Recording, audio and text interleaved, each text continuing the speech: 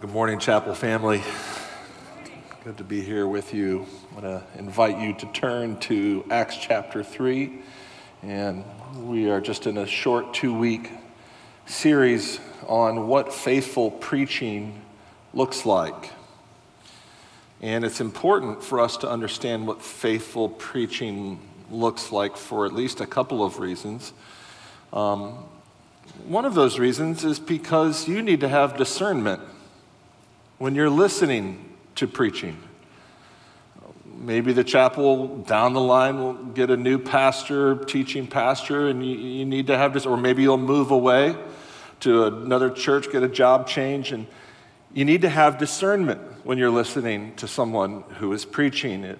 For example, if you hear a lot of positivity, a lot of lightness in the preaching, nothing unbiblical, but still everything's light, everything's positive, and there's no conviction of sin, there needs to be a discernment alarm that goes off.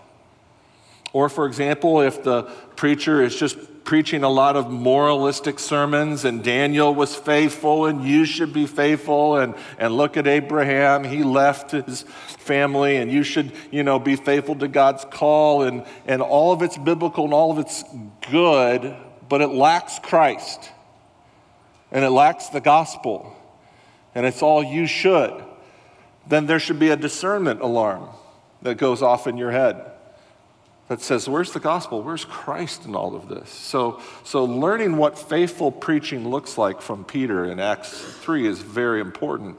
But there's another reason. It's because you yourself are called to proclaim the gospel. That's another reason it's important to know what faithful preaching is, what it looks like. It's because you yourself are called to proclaim the gospel. It doesn't just happen from a pulpit. It happens at the office.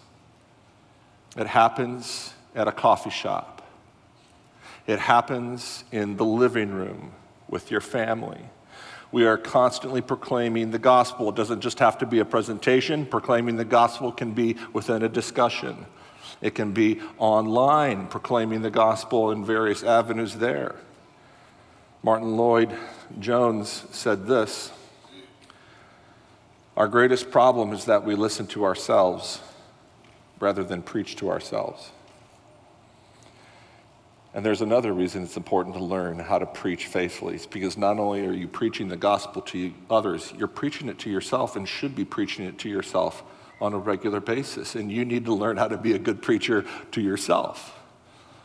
So it's very important that we learn this. And last week we learned 5 features of faithful preaching. And the first one was that faithful preaching emphasizes people's spiritual needs, the forgiveness of their sins. It's not that Christians in the church ignore physical needs out there. No, we are to do good to all men. The scripture calls us to do, but the emphasis of our preaching is, and the goal is, the spiritual need of the person, as Peter focused on that in his sermon. And then secondly, we noticed that Peter lowered himself, right? He healed the man and everyone was staring at Peter with amazement, and he just said, why are you looking at me? As if by my power or by my piety this man was raised. He deflected the attention away from himself, and then thirdly, he exalted Christ. He deflected attention away from himself and he exalted Christ. Of course, the Apostle Paul said, we preach Christ. That's what we preach. He is the subject of our sermons. And if a sermon doesn't contain Christ, it's really a worthless sermon. Or if the subject doesn't somehow connect Christ to that, it's a worthless sermon, because we are called to preach Christ. Paul said in Colossians, we proclaim him. Him. In Corinthians, we preach Christ. Peter in Acts 2, he preached about Christ. Peter in Acts 3, he preached about Christ. We exalt Christ. And then fourthly, as I mentioned earlier, conviction of sin. Acts chapter 2 says that after Peter preached, it says that they were cut to the heart because they had become convinced that they had wickedly crucified the Messiah. They were convicted of their sin. And so whether you are proclaiming the gospel at the office or at your home or wherever it is, the goal is we must convict of sin, because if people don't see their sin, they're not going to see their need for a Savior. And then finally, faithful preaching focuses on faith and faith alone. We emphasize that we are saved by faith, by trusting in Christ and in trusting in him alone, not our own selves, not our own righteousness, but faith alone. And then Peter also adds, just to make sure, he says, remember though that this faith is through Jesus. In other words, the faith that you have that led to your salvation, it came through Jesus. It was a gift to you, lest we pride ourselves in our own belief, in our own faith, in our own repentance. No. It was a gift that came through Jesus, Peter points out. And that leads us to the next feature, first one for this morning, and that's love. Peter preached with love to his audience. He preached with affection to them, and we see that just in one verse, verse 17. Look at what he says. And now, brothers, I know that you acted in ignorance, as did also your rulers. Now, brothers, I know that you acted in ignorance, as did also your rulers. Peter is now transitioning from guilt to gospel.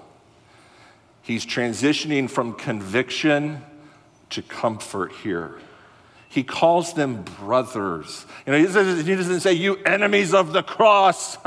No, they were enemies of the cross. He knew they were enemies of the cross, but he calls them affectionately brothers. You hear pastors sometimes say, oh, loved ones, remember this or whatever. There has to be affection. There has to be a love. And then the second way I think that we see Peter's love in this verse is because of the demonstration of his mercy and his gentleness towards them. And I believe that he shows mercy and gentleness towards his audience by saying that, hey, I know that you acted in ignorance. I know that you didn't really know what you were doing. If you truly understood what you were doing, you wouldn't have done it. Isn't that what Jesus said on the cross? Father, forgive them, for they know not what they do. There's a couple things about ignorance that we need to understand, though. First of all, ignorance does not equal innocence, right? Just because you're ignorant of something doesn't mean you're innocent.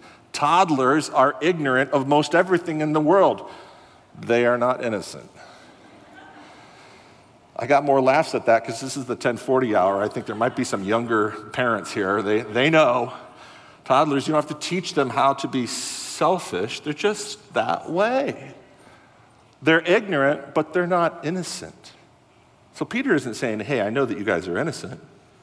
But secondly, we need to understand the difference between intentional ignorance and unintentional ignorance. There is a difference between the two. Intentional ignorance is when God has given you full light of something, full revelation. God has given you ample evidence. You've come to church and you've heard various truths over and over again, and then your family members, they try to get you to see those same truths. And then you go to work and there's this guy, and he's the thorn in your flesh. He keeps trying to remind you of this truth. And God has given you ample evidence, and it's full light, and yet you don't want to hear it. And so you look away from it. It's like me with the scale. I know what's probably true, but I don't want to see it. So I stay away from it. True story. I stay away from it. I don't want to feel that conviction. That's willful. And Peter talks about this in 2 Peter chapter 2 about people who don't believe that the world is going to be judged by God one day. He says this: they deliberately overlook the fact that the heavens existed long ago, and the earth was formed out of water, and that by means of these, the world that then existed was deluged with water and perished. He's talking about the flood. And what Peter is saying is, and it was common knowledge in biblical times, everyone knew that there was a flood that destroyed the earth. That's why every civilization has a record of the flood. Now, that record changes, the story changes in some ways, and some of the stories are really weird, but they all have a record of a flood because they know that it happened. And Peter's saying, why in the world would you think that God would not destroy the earth and judge the earth again one day? He did it before. He did it with water in the past, and he's going to do it with fire in the future, he says in the second chapter. But some people don't want to hear it. They don't want to know about it, so they don't seek evidence about it. But then there's unintentional ignorance. And this is when you genuinely think that you're doing the right thing, even though you're doing the wrong thing. I don't know if you know this, but back in 1898, Bayer Company, they made a cough syrup made of heroin. And it made people feel good.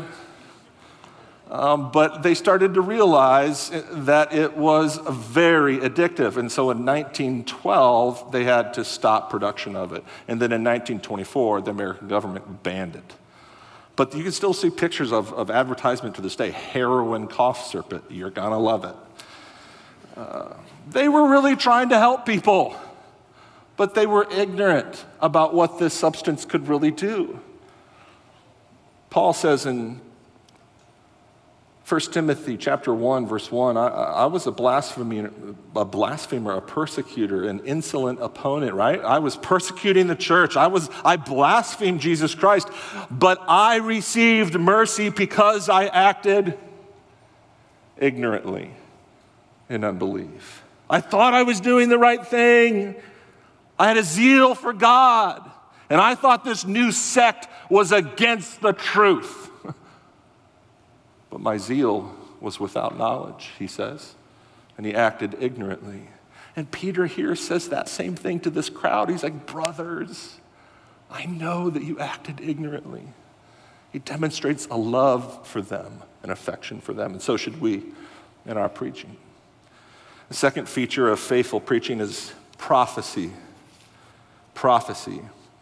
Now, this is something that is lost on today's church. A lot of churches just have a hunger for pragmatic issues like marriage and finances, and so you see a lot of sermons based on those topics. It's not wrong to teach on those topics, but they're just flooded in the church today, and the whole idea of learning about prophecy seems foreign to many churches today, but it really was the central content of the biblical authors, of the apostles, of Jesus. And in fact, prophecy, listen to this, was the primary way in which the apostles evangelized.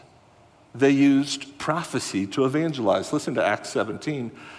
And Paul went in, and as was his custom, on 3 Sabbath days, he reasoned with them, the Jews, in a synagogue. He reasoned with them from the scriptures, explaining and proving from the text that it was necessary for the Christ to suffer and to rise from the dead. Paul went back to the Old Testament and he said, look, this Jesus of Nazareth that you put to death, that the Jews put to death, he was the fulfillment of these prophecies. That's how they evangelized. Matthew's gospel, the same thing. Matthew's gospel opens up with 1, 2, 3, 4 prophecies that he said are fulfilled. Jesus, this is the primary way that Jesus convinced people that he was who he said that he was. It was through prophecy. He raises from the dead. And there are still people who don't believe. I don't know if you know that, but in Matthew chapter 28, when Jesus is on the mount, he's about ready to ascend, it says, but some still doubted. What? He was put to death, and now he's alive, and you're still doubting? So how did he get people to believe? Luke 24, he went and showed them from the scriptures how he was the fulfillment of Old Testament prophecies. And their hearts burned within them, and their eyes were open. And so you have this parable in Luke 16 of this guy suffering in Hades. He's suffering really bad, and he says to Abraham, who you can see him somehow, and he says, Abraham, will you send Lazarus, this other guy, will you send him from heaven, and will you send him to warn my relatives so that my relatives will repent?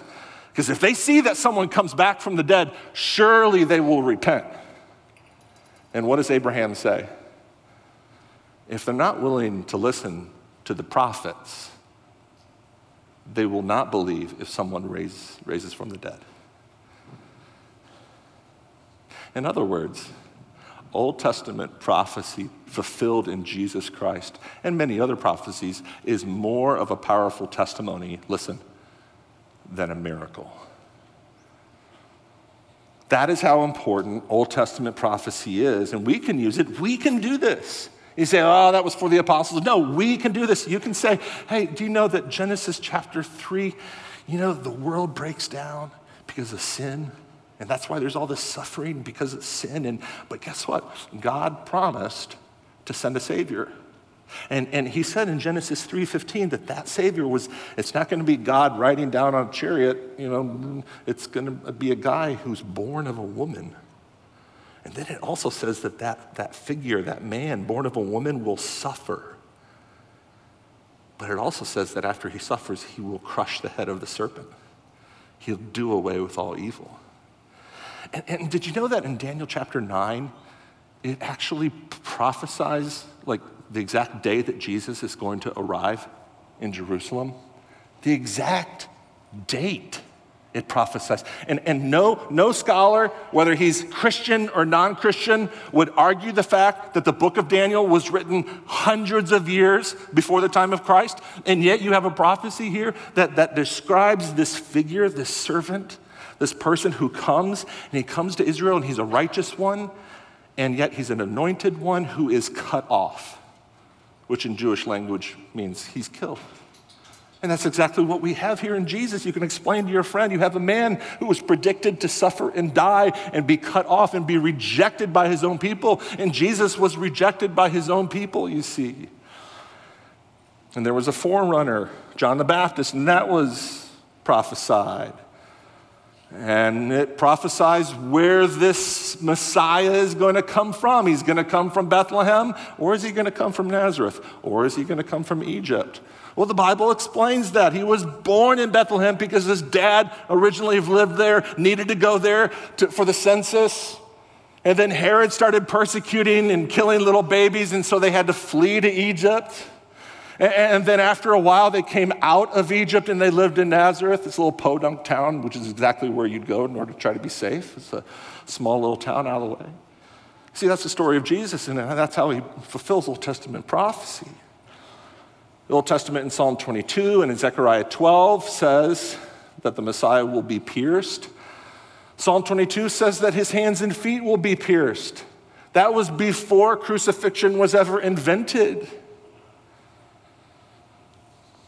Isaiah 53 describes that his death was not a tragedy.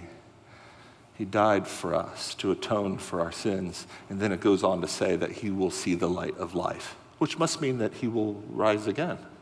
So he dies, but the implication is that he'll rise again. And so you can do this with your friends, with your family members, at a coffee shop, at the office, wherever you can sit down and say, look at this.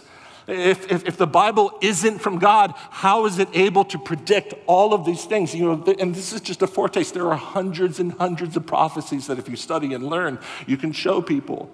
Only God knows the future. And so the Bible must be from him. Prophecy is a part of faithful preaching. Thirdly, human responsibility. And I put in parentheses, repentance.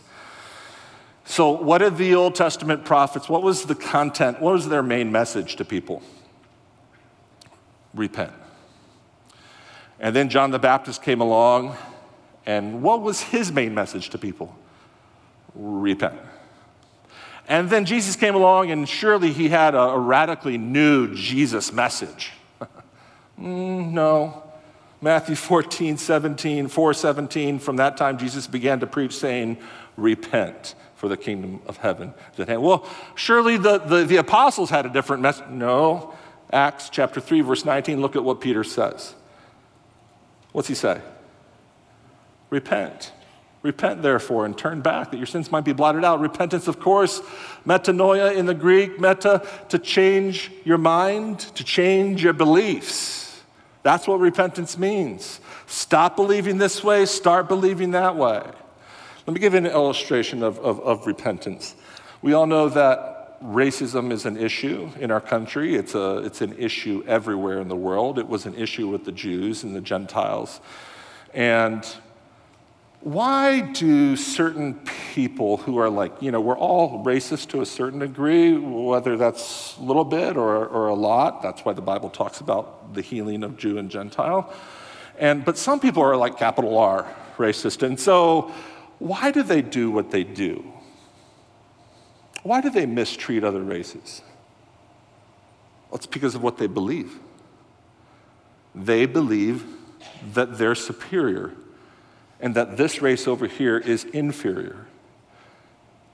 They don't believe that this race over here is made in the image of God. Or they believe that this race over here, this race is a threat to our country. And we need to keep this country pure, like Hitler and the Jews. And so you have one of two options. I can either subjugate them or I can extinguish them. That's what I believe. Those are my options. But there's all sorts of terrible things that they believe. The only way to change their behavior is to change their beliefs. The only way for them to change is to repent. It's to say, I no longer want to think that way. I no longer want to have that worldview. I no longer want to adopt that belief system as my own. I want it out. That's what repentance is. And God wants us to do that. He wants us to do that about Him, about the way we think about ourselves, about the way that we think about Christ, about the way that we think about the Bible. He wants us to stop looking at Christ as just this good man, this prophet, He wants us to stop looking at Him as being aloof and uncaring, and He's relational and He loves, and He wants us to stop blaming Him for all the problems in the world. That's not true. Repent of that. He wants to stop us thinking of ourselves as good people who can somehow earn our own righteousness and save ourselves when we can't, which is why He had to send His Son to die. And when we say, I don't believe in Jesus, I don't need this atonement, I don't need this atoning death, it's the biggest slap in the face to God, who provided His one and only Son for us to die. He wants us to change our beliefs. And when we are proclaiming the gospel, we need to be like Peter, need to be like Jesus, need to be like all the apostles, need to be like John the Baptist, need to be like the prophets, and emphasize repentance. In a loving, humble way, we call people to change their beliefs. Feature number 4. Positive and negative motivation. We want to try and motivate people through the power of the Holy Spirit. We want to try and motivate people to repent and do what I've been talking about this morning, right? And changing your beliefs. We want to motivate them. Well, how do we do that? Well, through positive motivation and also through negative motivation. You say, what do you mean by that? Well, first of all, look at what Peter does. He motivates positively. Look at verse 19. Repent, therefore, and turn back that your sins may be blotted out, that times of refreshing may come from the presence of the Lord, and that He may send the Christ appointing for you, Jesus. What's He want? What's His goal? His goal is for them to repent, and He motivates them by saying that times of refreshing may come from His presence, and your sins will be blotted out, and the Christ will return, and He'll establish His kingdom, and all these great things will happen. We had the privilege of being able to vacation in Florida in October, and we just had this day that was just utterly perfect. We went to Tampa Bay at Clearwater Beach, and we got on this speedboat thing, and all these dolphins were jumping as the speedboat was going, and you could almost literally reach out and touch them. And then we went to the beach, and we got these seats with these coverings and this clear white sand, and we go into the ocean, and we're jumping into the waves and pounding the waves, and our family's having a great time. And then we go back to our seats and enjoy some snacks and drink, and then we go back to the ocean, and we're all day in the sun having fun, enjoying our time there. And then we get back to our house, and we all shower and clean up, and I'm sitting there with the sun still on my face, on a couch, just saying, thank you, Lord, for this day. It was so refreshing. And what Peter is saying is, God can do that for you, for your soul. He can blot out all your sins. The record can be stripped track of all of your sins, and you no longer have to bear the weight of your guilt. And your soul can be refreshed if you would but repent. He's trying to motivate them in a positive way. And then he does it again in verses 25 and 26. Look at what he says. You are the sons of the prophets and of the covenant that God made with your fathers, saying to Abraham, and in your offspring shall all the families of the earth be blessed. God, having raised up his servant, sent him to you first to bless you by turning every one of you from your wickedness. Peter's saying, listen, God wants to bless you. That was his original goal in calling Abraham and the Abrahamic covenant. It was to bless you and to ultimately bless the whole earth. And then he says he wants to bless you by turning you from your wickedness. God's goal is to bless you. What did Jesus say? I say these things that your joy may be full. The heart of God is to bless. He says, no, God wants to take my fun away. No, he wants to take your pain away. And when he wants to take your wickedness and your sin away, that's not him wanting to take your fun away, it's him wanting to take your pain away. Because sin only leads to pain, and it leads to you not bringing him glory. And so Peter motivates them in a positive way. He'll refresh your soul. He wants to bless you. But he also motivates them in a negative way. I would call this warning. Warning. Look at verse 22. Moses said, the Lord God will raise up for you a prophet like me. He's talking about Christ. Like me, from your brothers, right? There's a prophecy that Jesus will come from the Jews. You shall listen to him in whatever he tells you. And it shall be that every soul who does not listen to that prophet, meaning Jesus, shall be destroyed from the people. This is oftentimes lost on the church as well. Pastors are oftentimes afraid that if you speak like this, if you talk like this, it will clear the pews. No doubt sometimes it does. But here's the thing. The word preacher in the Greek is euangelion. Euangelion. And euangelion was not just a Christian word. It was actually used in society for a messenger. A messenger usually of a royal person of some kind, maybe a mayor or a governor or a king. And the king would give the euangelion a message. And it was his job to take the king's message and just simply say it to the townspeople, to communicate it to the people. And he wasn't to add to it his own opinions. And he wasn't to read it and be like, oh, I don't like this part from the king. I think I'll take that out. He wasn't to do that.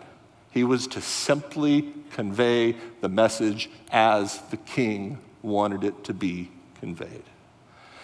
That's the job of a preacher. My job, your job, in the pulpit, at the coffee shop, in the living room, wherever it is, we convey the message just as it is. And part of that means warning people. Paul said in Colossians 1, we proclaim him warning everyone. Warning them. 2 Thessalonians, do not regard him as an enemy, but warn him as a brother, someone straying from the truth. People get upset. God is so angry in the Bible, and he makes all these threats, and if you go over here, and if you do this or you don't do that, then I'm going to wipe you from the face. And how is that loving? Oh, it's very loving. It's loving for the same reason that I warn my children to stay away from the street. Right? That's the classic illustration that's always used. And if you go near the street, I will punish you. Because I love you so much that I'm going to use this pain to communicate to you to stay away from that, because that is going to lead to death. And I would be evil in an unloving parent if I was just like, oh, my child is near the street and there are semi-trucks going by at 70 miles per hour. I don't want to offend them. We are called to warn,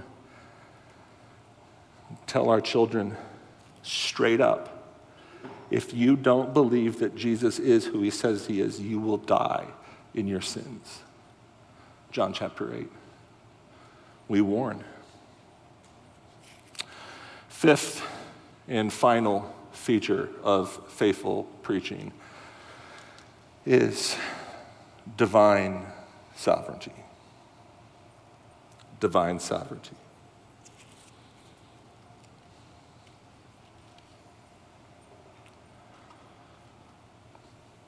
Look at verse 25. You are the sons of the prophets and of the covenant that God made with your fathers, saying to Abraham, and in your offspring shall all the families of the earth be blessed. God, having raised up his servant, sent him to you first to bless you by turning every one of you from your wickedness. What is Peter doing here? He is trying to motivate the Jews to repent and embrace Jesus by reminding them of the privileges that they have received from God. You had a covenant that was given to you, and in addition to that, God came to you first. Here's a verse from Scripture that you might have memorized. You probably know it well, but there's a part of it that might shock you. Romans 1:16. For I am not ashamed of the gospel, for it is the power of God for salvation to everyone who believes. We've all heard that before, right? Okay, so the verse continues. To the Jew first, and then to the Gentiles. You ever wonder why that is? Why not the Russians first? Why not Europeans or Asians or Africans? How come they didn't get all these divine privileges? Think of these, Romans chapter 9, verse 4 and 5. They are Israelites, and to them belong the adoption, the glory, the covenants, the giving of the law, the worship, the promises. To them belong the patriarchs, right? The example of having godly men in your past. And from their race, according to the flesh, is the Christ. They had it all these privileges given to the Jewish people. And in addition to that, Christ came to them first. And he maintained his ministry almost the whole time in Israel. Immense privileges. And you say, is that fair? Why didn't God give all the same privileges to all the nations? And isn't there a way for God to have come to all the nations at the same time? How is this fair? Romans 9:15. For he says to Moses, I will have mercy on whom I have mercy, and I will have compassion on whom I have compassion.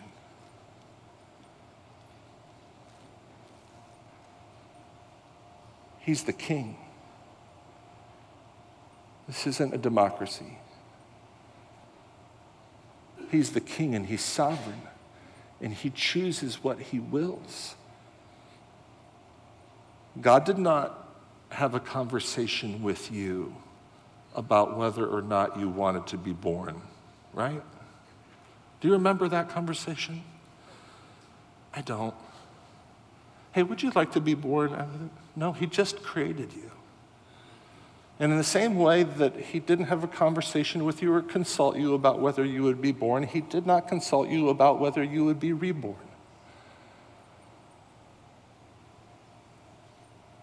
Romans 9:16. So then it depends not, what's it? Salvation. It depends not on human decision or good works, but on God who has mercy. John 1:13 says that believers were, quote, born not of blood, nor of the will of the flesh, nor of the decision of man, but of God. Last time I preached this a while back, someone went onto social media and wrote on our social media account, I made a decision.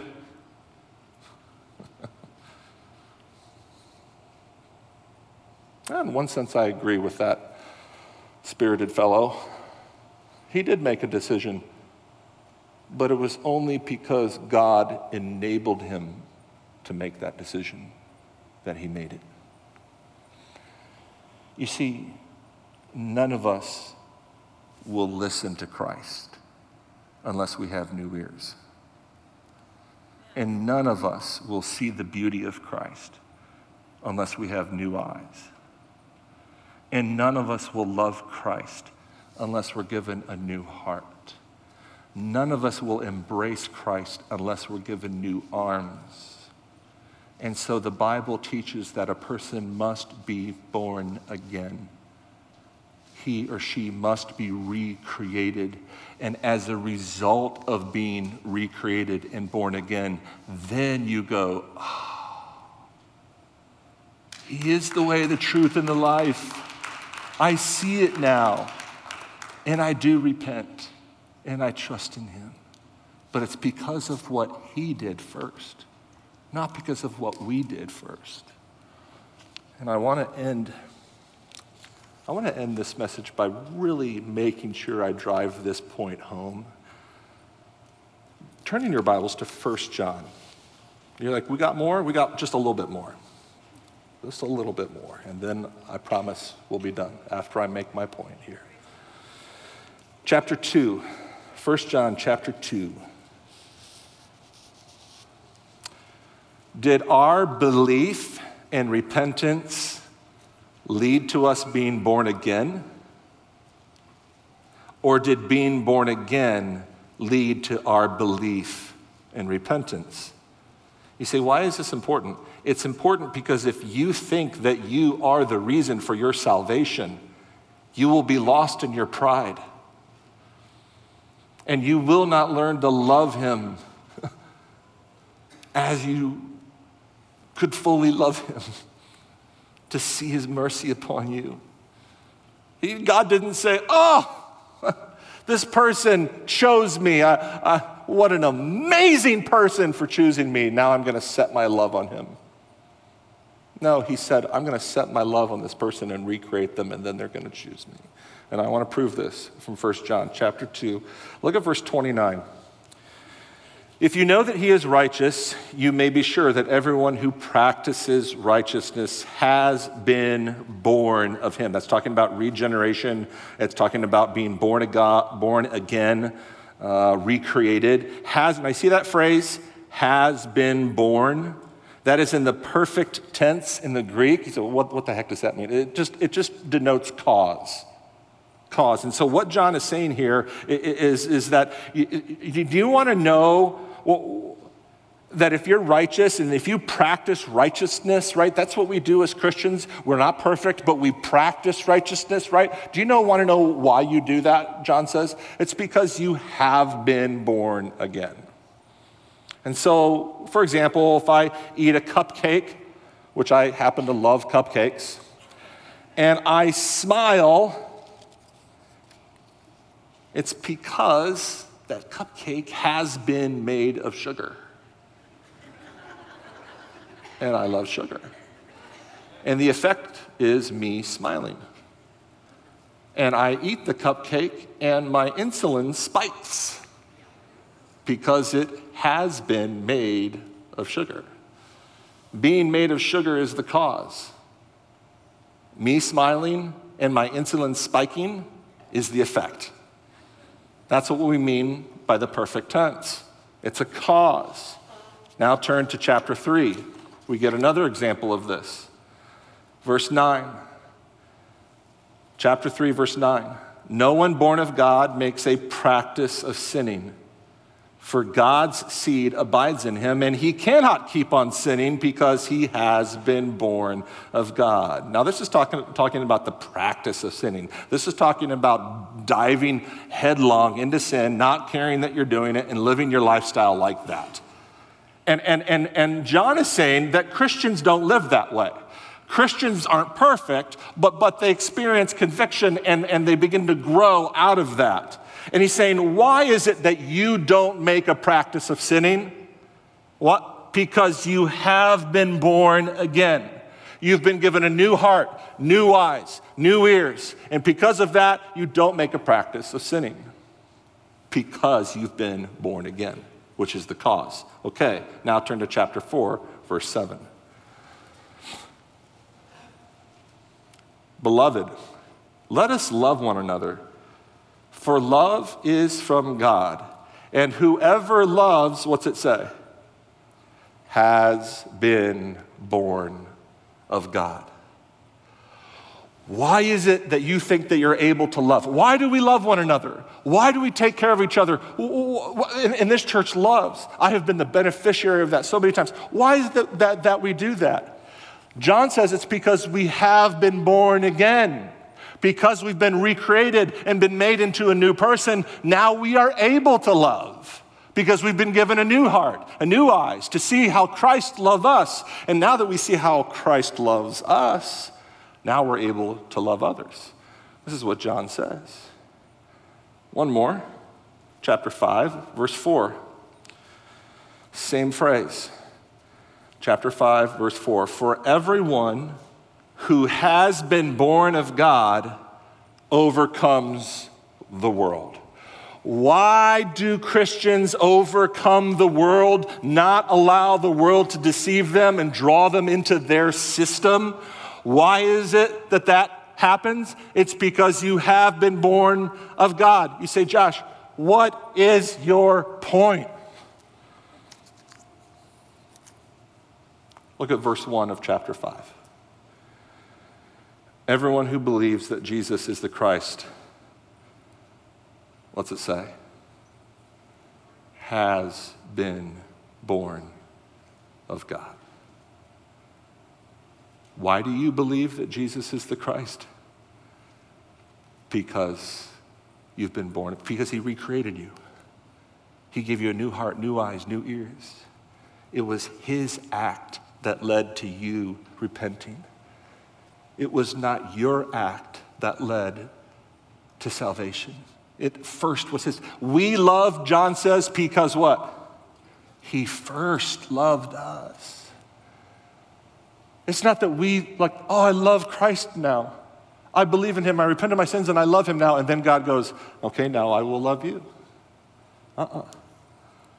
He loved us, and because he loved us, we love him. He first loved. Hold on to this truth of divine sovereignty, church. No matter what, embrace it. It's meant for your joy. It's meant for our humility. It's like I hate healthy food, and it's spinach. And I can't explain every reason and every good thing that spinach does for me, but I eat it like almost every day because these health nuts are just at me. And so I eat it to try to stay healthy. I don't know all of the good that it does for me. I can't explain it. And it's the same way with embracing divine sovereignty. It's like taking a vitamin. It's like eating healthy. It just does so many good things for your spiritual benefit that you don't even realize. So embrace it. You say, how can it be that there are some people in the church who absolutely despise this doctrine? And I've met many of them. And how can it be at the same time that there are other people in the church who absolutely love this doctrine and say it's the greatest thing, it's blessed them beyond what they can imagine? How can you have these two polar opposites? For the same reason that some people hate Jesus Christ, but other people, he is the biggest blessing of their life. It's a stumbling block, an offense to some, but to others it's an enormous blessing. Let it be a blessing to you. Faithful preaching is loving, emphasizes prophecy. It motivates through positive and negative. It focuses on human responsibility and divine sovereignty. Let's pray. Heavenly Father, thank you. Thank you for loving us when we hated you. Thank you for choosing us when we had no intention whatsoever to choose you. Thank you, Lord Jesus, that you said you did not choose me, but I chose you. Thank you for saving us when we wanted nothing to do with you. This world fell into sin, and we adopted we had a sinful nature. And all men are insolent haters of God ever since then. Yet you reached down, you came down to save us out of our deception, out of our ignorance. And now you've set us free. You have set us free. You've taken the record of our sin. You have put it away. You have removed the weight of our guilt. And you have blessed us, and you have refreshed us with your presence. And so because of that, we want to be faithful proclaimers of your good news. And so we ask for the grace that you would do that. Use us for your glory. Amen. This has been a message from the chapel. Thanks for joining us today.